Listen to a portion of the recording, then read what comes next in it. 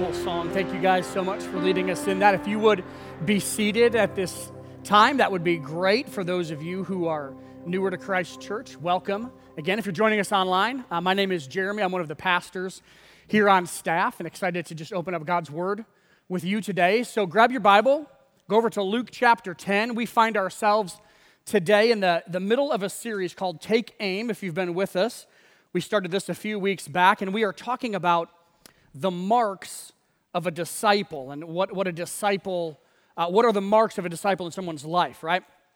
And one of the marks is drawing near to Christ. It's a close, intimate relationship with Jesus. And so for the last 2 weeks, we've been talking about principles. We've bounced to some different passages and looked at the principles of drawing near to Christ. And for the next few weeks, we're gonna look at a few stories in Scripture, real-life stories of people drawing near to Christ, and then things that might hinder or keep us from drawing near to Christ. So over in Luke chapter 10, we'll be there here in just a minute. It's a short little story that if you're reading along, it can be kind of just like a little blip that you miss. It's almost like this little side conversation. Oh yeah, then this one time Jesus had this conversation with Martha, and she said this, and he said this, and it's like this little story that has massive significance, as you'll see as we unpack and work our way through this today, just dealing with busyness and distractions. I was on Facebook recently, and I saw this quote that just made me chuckle. You'll probably agree. Adulthood is saying, hey, but after this week, things will slow down a bit. Over and over until you die, right? Has anybody else felt that? Hey, this is a busy season, but now things are going to slow down, and then you get to that next week, and it's like you find that there's a bunch of new stuff now that's crowded in, and the truth is that it never actually slows down. You might be like, yeah, that's me, that's the pace of my life, and I have so many important things, so many priorities. How do I decide? How do I know if I'm even hitting the mark, right?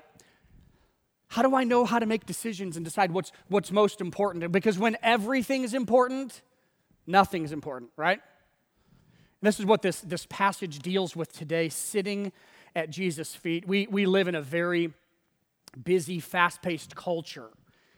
Now, let me just kind of carefully define that word culture so that we understand what we're saying, because I'm going to refer to it multiple times today through this message. But culture is the environment or the feeling of a person or a place or an organization, and it's created by values, expectations, whether they're spoken or unspoken expectations, priorities, and pace.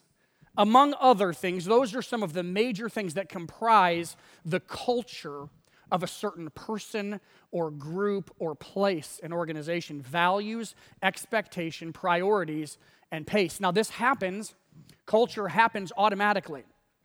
It happens intentionally or unintentionally. And so today I want to challenge you to think about the culture of your life, the culture of your home. Is it reflective of kingdom culture, or is it reflective of the world and just the busy, frenetic pace that we live within? This might be your first time hearing this story today. I'm mindful of that. It's a fantastic story. You'll love it.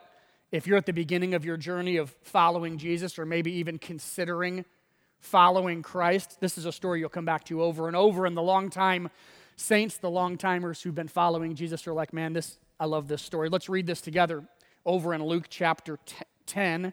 We're going to read verses 38 to 42.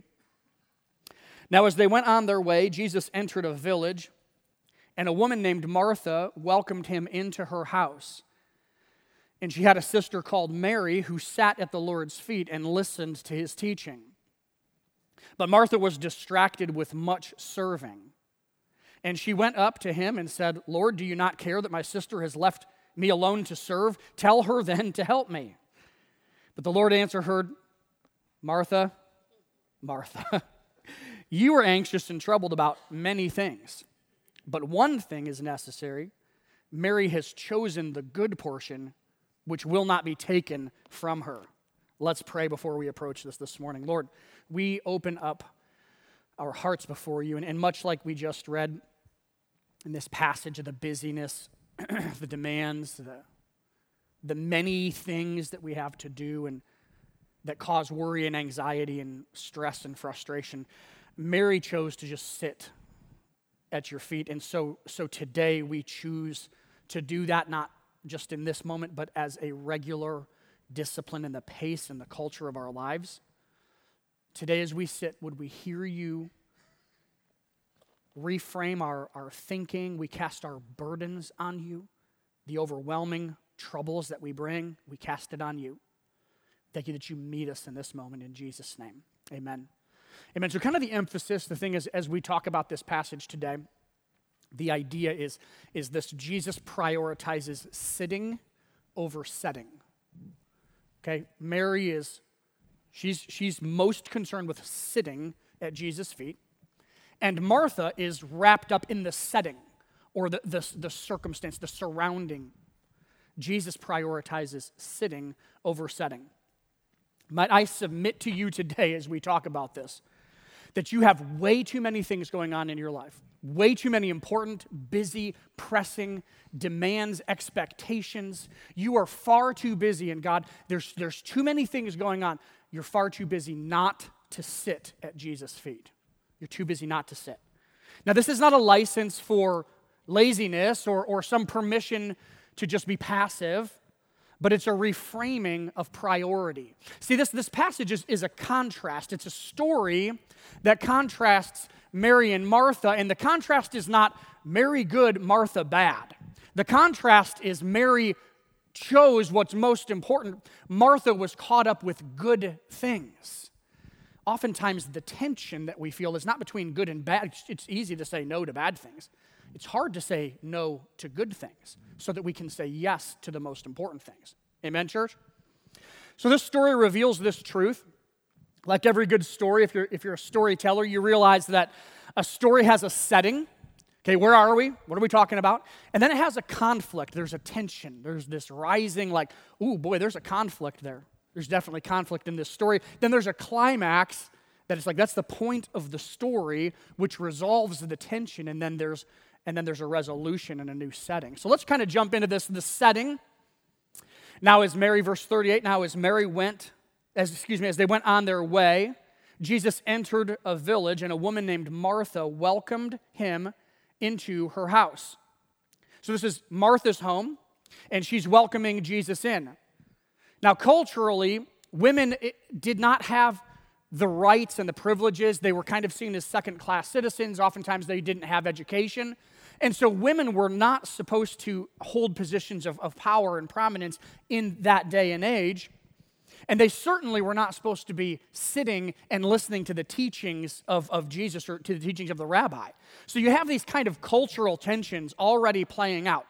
As we talk about this today, though, it's so important to note that this is not a female issue at all. Although it is set in the setting is in Martha's home and talking about Mary and Martha as kind of the main characters, players in the story. It's not a female problem. This is a human issue that this passage addresses. It's the same for guys as it is for ladies.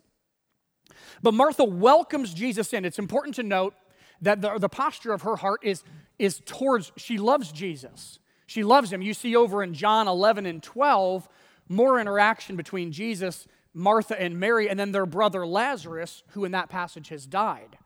Jesus loves these guys. They love Jesus. She's welcomed him into her home. She's working hard to make the setting just right, as opposed to what you'll see over in chapter 11, Jesus having a meal in a Pharisee's home. The tone is very, very different. So note that. Jesus, Mary, Martha, and Lazarus have a fantastic relationship. They love each other deeply.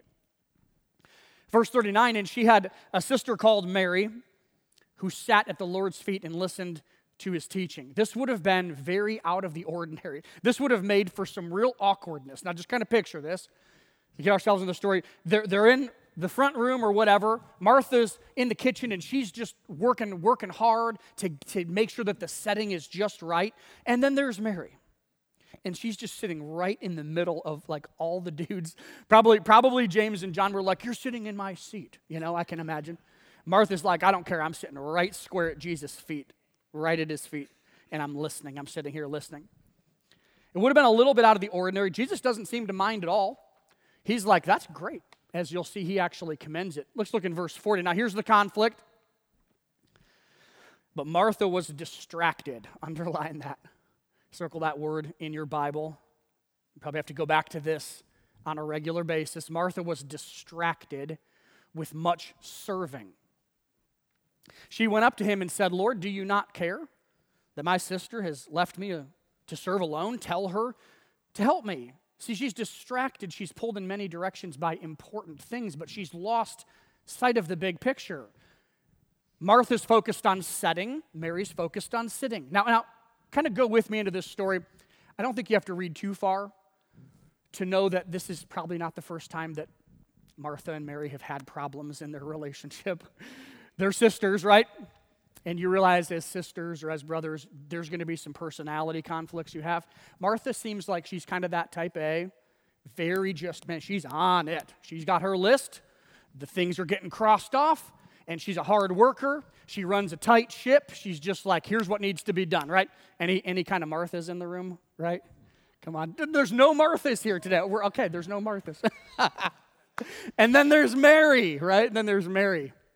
She's just camping out at Jesus' feet, man. She's a lover. She's more of like the relational. I care more about the relation. I just want to be with Jesus. And Martha's like, well, that's awesome, Mary, but, there's some work to do. I don't know, My guess is this is not the first time that Mary had driven Martha crazy. Food preparation was kind of a big deal, so it took a lot of time and responsibility. And then to make it worse, again, just the cultural expectation was that the women were going to be doing the preparing and the serving, and the guys were sitting at Jesus' feet. Now, right, wrong, or whatever, that was the culture of the day. Now, I love Martha here. She proceeds to ask Jesus a question. Do you not care? Now, she's not exactly asking a question. She's more making a statement, right? You ever ask one of those accusatory questions where it's not actually really a question? You're kind of like, do you not care? It's like, I know you don't care, and I'm asking it in the form of a question so to make you feel bad about yourself, right? It's an accusatory question. Do you not care? And then she attempts, this is kind of hilarious. She attempts to direct or to instruct the one she just called Lord.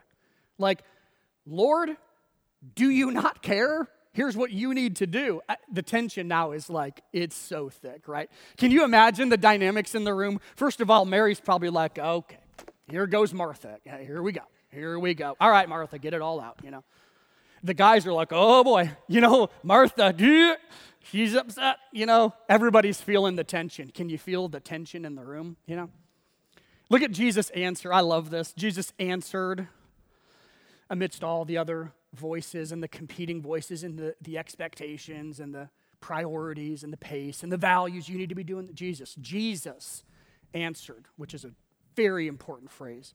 Says who? Jesus answered. Martha, once wasn't enough. Martha, double emphasis there. So tender, so gentle. Like, Martha. You just kind of see the smile on Jesus' face. Like, Martha. You know what I mean? Like, I don't know. I imagine how he said, like, Martha. Like, I don't know. I don't know how he said it, but he said it twice, right? Martha, you are anxious and troubled about many things. He doesn't get angry. He doesn't get frustrated. He doesn't do the, how dare you? Do you know who I am? How dare you tell me what? He doesn't do any of that. He doesn't react with stress and frustration. He just calmly redirects her. He goes, Martha, you're anxious and troubled about many things. See, Martha was consumed with all of the things she was trying to do for Jesus, and Mary was consumed with what Jesus was doing for her. And that's the posture of a disciple. That's the gospel of Jesus Christ in a nutshell. It's not about what you do for Jesus. It's not about what you don't do that makes you such a great person. It's about what Jesus has done and does for you. Sitting at Jesus' feet is the mark of a disciple drawing near to Christ. So he doesn't react in this angry, snap-back way. He just gently redirects. Or in Proverbs it says that harsh words stir up anger, but a gentle answer turns away wrath, right? He does exactly that. He doesn't respond with the same stress and anxiety. And he says this in verse 42. Now, here's the resolution, okay? We hit the peak of the climax. The resolution, Jesus said, but one thing is necessary, and Mary has chosen the good portion, which will not be taken from her. I love the intentionality of Jesus here. He moves her from many things that cause stress, worry, and anxiety to like one thing, simplicity, that brings a centered peace. He's like, Mary, you're freaking out. But it's because you've lost perspective. You've lost the big picture. You've prioritized the setting over the sitting. The whole reason that you're making this meal is because of the relationship with me. That's not the big picture, right? He moves her from many things to one thing. He helps her to recognize the difference between important and necessary. And then he says this in verse 42. We're going to talk about this a little bit more later, but Mary chose the good portion. Chose. She decided. And it will not be taken from her. Isn't it encouraging to know that the one thing that your soul, as a human being, the one thing you need the most can never be taken from you, right? You can lose a lot of stuff. You can lose house, you can lose friends, you can lose possessions, you can lose a life of a loved one. You can lose a lot of things, but you can never lose the relationship you have with Christ, and that is the one thing your soul needs the most. Okay, so where does this lead us today? You might be like, you don't need to even say anything more. I got it. Because the applications of this passage they just fall, they're so natural, they fall right out. Here, let me just mention a few. The first one is this. What do we do with this? We take time to align. Take time to align. There is inevitably a tension that we live in between the culture of this world and the culture of the kingdom. You've probably felt the tension. How do I know how to prioritize my time? There's so many important things. I don't know how to do them all, thus I'm stressed and worried and anxious. Alignment being the key word. This is something that we need to do on a regular, daily basis. Now, if your car gets out of alignment, the first thing that indicates it is something like this, right? There's your problem right there. If your tire looks like this, you've got a problem with alignment in your car. It means that the tires are slightly off and they're kind of pulling in opposite directions, and the tire is what gets worn down first. It's the indicator. If you don't align your car over time, this causes greater problems and puts you in a more compromised position of safety, right? This can cause more wear to the suspension parts, and if you're driving in the rain, you can hydroplane easy, lose control, get into an accident. I mean, it's an important thing to take the time to align. But the indicator is the wearing of the tires. You might be like, that's what I feel like. I feel worn down. No wonder I'm bald. That's me right there. Stressed out, worn down, balding. Oh, I can joke about that because that's me, You feel worn. The culture of the world and the pace of the world will cause you to get out of alignment. And you're either aligning your culture and your values to the kingdom and following Jesus, or you're by default aligning to the expectations and the culture of the world around you and the demands that the world puts on you. And Jesus is like, hey, either you determine your alignment or it's determined for you. Misalignment happens all by itself. You don't have to try to get misaligned. It happens by itself. The intentional, purposeful move is to align. And we do that on a daily basis. We're constantly straightening out our priorities. It's not one and done. You ever feel like that? Man, I just got my priorities straightened out, and then another bomb goes off. And you're like, I got to straighten them all out again. Well, that's just how life is. That's the tension that we're feeling in this passage. It's the clash of cultures. Jesus answered Martha is such a huge phrase with so much power in it. Let me ask you this question. Says who? Think about that. I got all this to do. I got to do this, and I got to do that, and I got to get the kids to soccer, and I got to make the meal, and I got to answer all those phone calls and the email, and I'm all concerned about the world and what's going on, and I have to do something about all. Like, says who? Who is the one who's determining how you spend your time?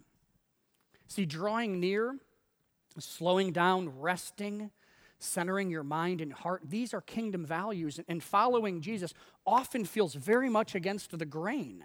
You see, our culture does things like stresses out, thinks about the bills, the world issues, the war, the politics, the emails, the texts, the voicemails to be answered, and don't post anything on Facebook, because then you got to go back and like and comment on everybody's likes and comments, right? You got to run a tight ship, and you got to make sure people are coming over. Everything looks great, and you run a tight ship in your house, and the appearance is everything. You got to have a flawless setting. You got to be worried about the acceptance of others and fitting in and your friends. And there's all these pulling you in all these different directions. No wonder that's what we feel like, right? That's the tension we live in. I mean, some people in our culture, it's like, I work 80 hours a week and I don't sleep. I don't take a sick day. I plow through. I always leave vacation time over. I jam my schedule so that every minute of every day is jammed. And I'm worried and I'm anxious and stressed out, but we wear it like a badge of honor. Isn't that kind of weird? Like, if you're not that, because busy is so admirable. We're busy. Your health is failing, you're worried, you're stressed, you're like all sorts of things going wrong, but it's like it's somehow a good thing in our culture. It's not. It's not. I know for me, when I get stressed out and when I haven't taken the time to sit at Jesus' feet, I get disconnected from God, I get frustrated, and then it keeps me up at night, and I'm like wrestling internally, and yes, sometimes I get very impatient and snippy.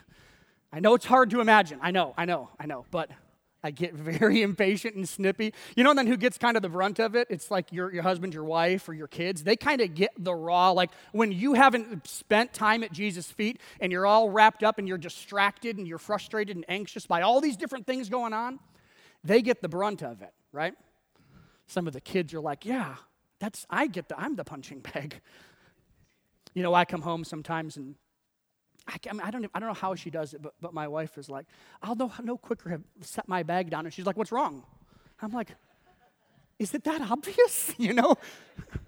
Nothing, I don't want to talk about it. And I would like run away into the room crying, you know? I want to withdraw. I know when I get in that place, I just want to withdraw. I want to disengage. I want to go veg out and watch college football, which stresses me out even more now, you know? And my wife is so good. She's like, you know what you need? You need an attitude alignment. Let me help you. I'm going to help align your attitude. Thanks, sweetheart. Appreciate that. Jesus prioritizes sitting over setting. The worried, anxious, stressed, that's why Jesus says in Matthew 11:28-30, he says, come to me, all you who labor and are heavy laden, and I will give you rest. Take my yoke upon you and learn from me, for I am gentle and lowly in heart, and you will find rest for your souls. For my yoke is easy and my burden is light. We read that and we're like, that sounds awesome. And I'm like, that's what it feels like when I come to church on Sunday or when I go to community group during the week. It's like, I can kind of just cast all my burdens on Christ. You see, but the posture of a disciple is, yes, it is a discipline and a holy rhythm to day by day sit at the feet of Jesus before everything else, but it's also an internal posture of the heart. So you can be sitting at the feet of Jesus and be on the phone in a conversation or at a board meeting or working your job, fixing whatever, doing whatever you're doing, having dinner, even in the busyness, you can still, on the inside, because the Holy Spirit lives in you, be sitting at the feet of Jesus all the time. So I would encourage you not only to make this a discipline of a regular rhythm, start first with sitting at Jesus' feet, but also just begin to develop even that mental picture. You kind of know what I'm saying, like you're on that phone call and it's frustrating, or you're dealing with that person and it's frustrating, and you're like, Jesus, I'm sitting at your feet, and I'm listening. I'm just listening. Your response comes out of the posture of sitting at Jesus' feet. We'll talk more about that here in a minute. So take time to align. Then here's the second takeaway. This is where the tension point is in this story.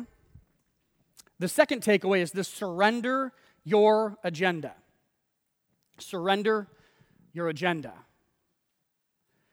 A few months ago, we wrapped up our Kingdom Culture message series. Maybe you were around for that. We worked our way kind of through Matthew 5 through 7, the Sermon on the Mount, talking about the kingdom of God Jesus was talking about. And the culture of the kingdom really does run so contrary to the culture of the world. And the byline of that message series was the upside-down kingdom. You remember that? Here's one of these upside-down truths that we find in Scripture. Or maybe I should say the right side up. Like, we're probably the upside-down ones. True freedom is found in surrender. Like, that doesn't make any sense. Freedom is me being able to do whatever I want to do when I want to do it, right? That's not freedom. Go ahead and try, you'll be very disappointed.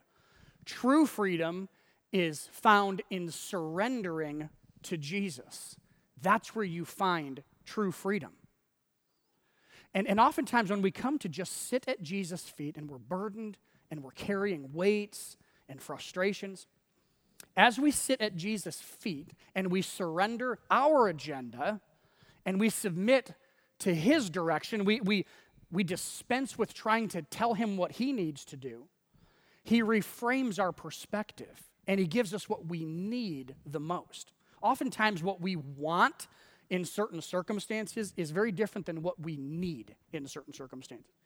But we think because we want it that it's the same as that's what we need. We were at the GCC conference in Toronto this past week. GCC is the Great Commission Collective. It's the network of churches that our church is involved in, churches all around the world, and each year they have an annual conference, and just a great time. We were in Toronto, and one of the speakers, Brock Graham, he's a pastor in Indianapolis. He's telling the story of being an early church planter, and he has a mentor in his life who's just coaching him and walking him through because he's planting this church and he's dealing with all of the struggles and the heartache and the pain and the tensions of leading a church. And he goes to his mentor in his front room, and he's like, I am so upset, and I just need you to hear me. I'm so discouraged. I'm so stressed out. And he said, his mentor goes, man, why don't you just sit down? Let me just listen to you. Get it all out. And he proceeds to it's this, and this person said this, and that didn't go the way I wanted it to go, and I'm dealing with this over here, and then I'm trying to take care of my home. And he's so worked up. And he said his mentor just listened patiently. And he goes, hey, Brock, can I pray for you? Brock's like, yeah, please do. So let's bow our heads. And he said, Lord, would you please help Brock get his eyes off himself?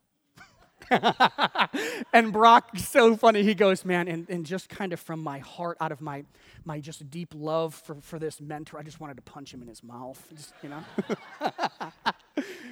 But it was exactly what I needed. Oftentimes when we're busy and stressed and worried and anxious, we, just like Martha, we come to Jesus going, here's my problem, and here's the answer. I've done all the work for you, Jesus. I already figured it all out. I diagnosed it. Here's the problem, and here's what I need you to do, right? So when we come to Jesus, we don't come with this like, I'm going to direct you and then get frustrated when you don't do what I want you to do. Have you ever been there with God when you're praying for something and he doesn't seem to be doing what you want him to do? Ugh. Like, man, I'm Martha. That's me. I've identified the problem and the solution. Mary's not helping me. Clearly, Jesus, you're unaware, like, I'm going to clue you in. She's not supposed to be sitting there. She's supposed to be with me. And you don't seem to be doing anything about it, so why don't you tell her to just get up and come help me in the kitchen? And Jesus, his response is so great. But before we get to Jesus' response, let's just think for a moment here. When we are not in control of a situation that we want to, in our humanness, in our flesh, we do the very same thing that Martha does. We attempt to manipulate the situation. Kind of a strong word, but that is exactly what Martha's doing, bless her heart. She's trying to manipulate Jesus. Now, there's two big ways, because she goes, I'm stressed and Mary should be helping me, but I don't think it's probably too much of a stretch to say that Martha had probably already tried to say, Mary, get up and help me. And Mary didn't respond the way Martha wanted her to. Okay, if that doesn't work, then I'm going to try to leverage Jesus and get him to make her do it. When we feel like we're not in control of a situation, we tend to manipulate people and even at times try to manipulate God. And the two ways we manipulate are through guilt. Like, I'm going to make you feel bad. You should be doing, don't you see what's going on here, Jesus? Martha, don't you care? Jesus is like, no, I had no idea. And no, I don't care, come to think of it. Don't you care? Are you unaware? Jesus is like, Martha. So we throw the shoulds on people. You should be doing this. And we try to guilt them into doing what we want them to do. Or the other thing we do is we go into silent mode. Man, our kids are really good at this. Like, I'm so mad. And you just go over in your corner and you're like, you have lost my approval. I am no longer speaking to you. Oh, please, what must I do to regain your approval, And once you pick them in, the kids are so good at that. You ever have your kids be like, I'm just going to go in the corner and pout. And when you pick up that that's like just a manipulative tactic, you're like, hey, I'm sorry. Hey, okay, just let us know when you're ready to rejoin. And we're over here having a great time, right? And that just makes them even more mad because you can't get what you want through human, fleshly, manipulative tactics. It doesn't work. So poor Martha, but we do the same thing. We attempt to control or to regain control, and Jesus just gently shows her the real problem. I'm blown away by this because we do this. We come to God and we go, here's my problem. I need more money, or I need to be healed of this thing, or my husband is an idiot. Like, I need a new one, right? You know what I'm saying? Well, you name it. I've already determined the problem, and I've already determined the answer. Jesus, I've already done all the hard work for you. You just got to do what I'm saying. Jesus is like, oh, Martha. Jeremy. He doesn't demean her. He doesn't mow her down. He doesn't respond and overcome stress with stress. He's not like, you think you're worked up. I'll show you worked up. And like, I'm going to overcome my fire with your fire. And then you get a big fire and you wonder why your house burned down, right? He doesn't do that at all. A soft answer turns away wrath, but harsh words stir up anger. So as you come to Jesus, are you attempting to direct? Are you spending more time trying to figure out what you think the problem is and what you think the answer is versus just coming to Jesus and going, I'm not even sure. But you see a bigger picture. You see something I don't see. So Martha comes, here's my problem, here's the answer. Jesus goes, Martha, here's your real problem, and here's your real answer, right? Right down to the roots. How are you praying? Are you trying to direct God, or are you surrendering? Are you surrendering your agenda? What are you frustrated and disappointed with?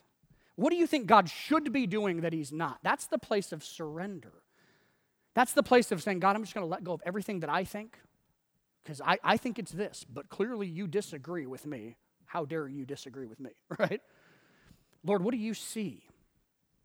Sitting at the feet of Jesus and releasing the burden, coming in a posture of humility, taking time to align, surrendering your agenda.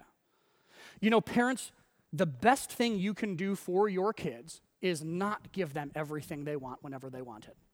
That will make you crazy. The best thing you can do for your kids is on a regular, daily basis, go sit at the feet of Jesus first. Because when you do that, again, this is not like a busyness, serving good things bad, sitting good. It's not that we're not supposed to live a life of just contemplation and reflection all the time. What Jesus is saying here is that your doing comes out of your being, right? The best thing you can do for your kids is sit at the feet of Jesus and just receive from him and align your heart and your motives and then approach your day. And you know this, man, when you don't start your day with Christ, you're already on the wrong path. All the time and the energy that you think you don't have gets spent sideways and wasted. But there's something about just sitting at Jesus' feet at first that aligns things. I don't want to overpromise and say it makes everything perfect. And again, it's sitting at the feet of Jesus is more of an internal posture that you do all the time, but it does show up in a daily rhythm as well. So take the time to align, surrender your agenda, because Jesus prioritizes sitting over setting. And then the third one is this, I just said it, kind of alluded to it. Prioritize being before doing. Alignment, surrender, and then this third one is really about the root issue here is identity and worship, even further down. Let me explain. We've been saying this for the last few months at Christ Church. We care more about your soul than your service. You're sitting over your setting. Because if you're doing all these things, trying to earn value or a sense of purpose, or trying to answer the question, who am I? If who you are comes out of what you do, that's a rough road. Man, that is a very rough road. The root issue here, prioritize being before doing, the root issue is worship. Let me ask you this question. Where do you find, or to whom gives you a sense of value, purpose, identity? Who determines your future, covers your past, provides for you? Where do you find your sense of worth and value and identity? The answer to that question answers what you worship. See, we think worship is like singing songs on Sunday. That's a form of worship. But worship is the depths of your, every person worships. Just not every person worships Jesus. And when you have idolatry or false worship, it shows up in things like this. If you worship people's approval, and you worship busyness, and you worship productivity, and you worship what everybody thinks about how tight of a ship you run. I can't tell you how many times I've seen homes that appear flawless, like they have like a flawless setting, but a very hollow environment. You know the difference of what I'm saying? It's like everything looks great, but internally it's not. It just looks great. And that's a result of not sitting at Jesus' feet and not receiving the values and the virtues of the kingdom. Where do you find value, purpose, identity? That's what or who you worship. And this, we see Martha getting sucked into this, like, I have to do. And Jesus is like, no, you don't. You just got to be. Be before do. Your doing comes out of your being. Our culture tells us that your worth and your value are found in busyness, productivity, money, possessions, accolades, accumulation, status, position, title, power, what kind of car you drive, what kind of car you don't drive, what kind of house you live. I mean, all of that's like, that's who you are, right? Who are you? Are you a mom, a dad, a grandma, a grandpa, boss, employee, athlete, sportsman, popular, unpopular, male, female? Those are not the ultimate answers to who you are. Those are sub-identities. All of those things align when you settle who you are in Christ. You're a child of God, loved by God. You are a follower of Jesus who sits at his feet and just loves Jesus and wants to follow him. And all of your doing comes from your being. When you're not secure in who you are in Christ, you have an identity crisis. You don't know who you are. Or you're looking for who you are in false gods, and it's false worship. It actually is very tormenting to your heart and your soul. It's torturous on the inside to not know who you are or where your identity is secure and settled. You know, in medieval times, speaking of torture, there was a form of torture, and I'll spare you the picture, and you'll know why here in a second. There was a form of torture that they would do to people based on whatever crimes they had committed, treason or whatever. Remember the movie Braveheart? At the end when they tie his legs to, like, there's a rope on his legs, and then there's on his arms, and there's horses that are pulling him in different directions. What they would do is something like that. They would tie a rope to your right arm, one to your left arm, one to your left foot, one to your right foot, and then they would tie the other end of the rope to horses running in 4 opposite directions. And literally, they would pull your limbs off your body, tearing your arms and legs out of socket. And you know what the name of this form of torture was? Distraction. Distraction torture. Because the word distraction means to be pulled in many directions. That's a great picture. And in this story, Martha is distracted. On one arm, she's got this rope of her responsibility and her role and her job. Then on her left arm, she's like feeling this sense of comparison with Mary. How come she and me? Comparison. And then she's got the cultural expectations, all the outside, like, this is what you should be doing, right? And then she's got the internal convictions of like, but I really love Jesus and I want to be serving and I want to exercise hospitality. And she's literally being pulled in multiple directions. And that's why Jesus is like, hey. The answer here is not tell her to help you. The answer here is you need to move from being distracted by many things to focusing on one thing. That's the real answer here. You're going to have to say no oftentimes to good things. That's the hard part. Man, when it comes to saying no to bad things, that's easier. Let's go, blow a bunch of money and, drive our car into a tree or whatever. Like, no. It's not saying no to that. It's saying no to all of the good things that seem to have good value and saying yes first to sitting at Jesus' feet. Saying no to good things so that you can say yes to the most important things is what this passage is dealing with. With every time you say yes to something, you're inherently saying no to something else. The life of a disciple of drawing near to Jesus is just the intentional practice of going, I am choosing what I'm going to say yes to, and I'm choosing what I'm going to say no to. Martha was so consumed with what she was doing for Jesus, and Mary was consumed with what Jesus was doing for her. This passage, though, I want to just kind of end on this thought, and then we're going to sing. Mary chose. Just maybe even circle that word chose. She chose. Man, I wish it didn't say that, right? She chose. I have no choice. I have to do all these things. I have no choice. Yes, you do. You're intentionally choosing to say nope so that you can say yes. The gospel of grace is not about do and don't. It's about done. And it's about prioritizing your relationship with Christ first. Your doing comes out of your being. Jesus prioritizes sitting over setting. Take time to align, surrender your agenda, and then prioritize being before doing. Now, in the next few minutes here, we're going to sing a song, and I want you just to stay seated, just as kind of an exercise of sitting at the feet of Jesus, right? We're just going to sit at Jesus' feet. I mentioned earlier that this story of Mary and Martha in Luke 8, you can see some parallel passage. I would encourage you to go home today and read John chapters 11 and 12 in light of this.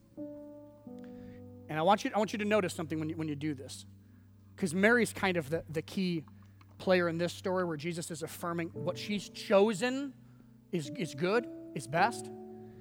Every time you see Mary in Scripture, she's always in one place. She's always at Jesus' feet. Here she's sitting at Jesus' feet, listening, learning. In John 11, she's crying at Jesus' feet, weeping at Jesus' feet because her brother Lazarus has died. And then in John 12, she's breaking this flask, this jar of very precious, fragrant oil, and she's worshiping at Jesus' feet, and she's anointing his feet. The posture of a disciple is at the feet of Jesus, drawing near.